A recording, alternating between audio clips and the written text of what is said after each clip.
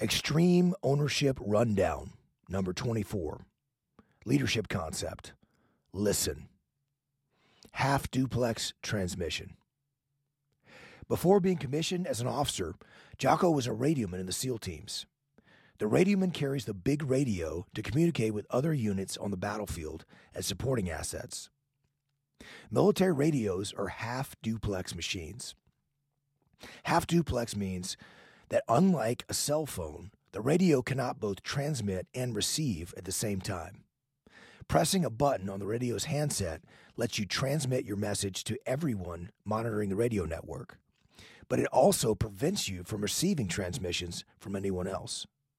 While you talk, you can't hear what anyone else says. You receive transmissions from others only after you stop speaking into the radio, release the button on the handset, and cease transmitting. Human beings are half-duplex machines. Like a half-duplex radio, you cannot receive transmissions from anyone else whenever you are in transmit mode. You can't hear what anyone else is saying as long as you are speaking. You can't listen to them. How do you get others to listen? We all want people to listen to us. We want to share our perspective or opinion. Getting others to listen to us is a crucial aspect of successful leadership. But how do you get others to listen to you? It isn't by talking over them or demanding they listen to you. The way to get others to listen to you is to listen to them. Listening is one of the most underrated tools of leadership. Real-world example. They just need to shut up and listen to me, the supervisor said. This team is inexperienced. They don't even know what they don't know. I've been in this line of work since they were in grade school. You probably have learned a lot of lessons, I said.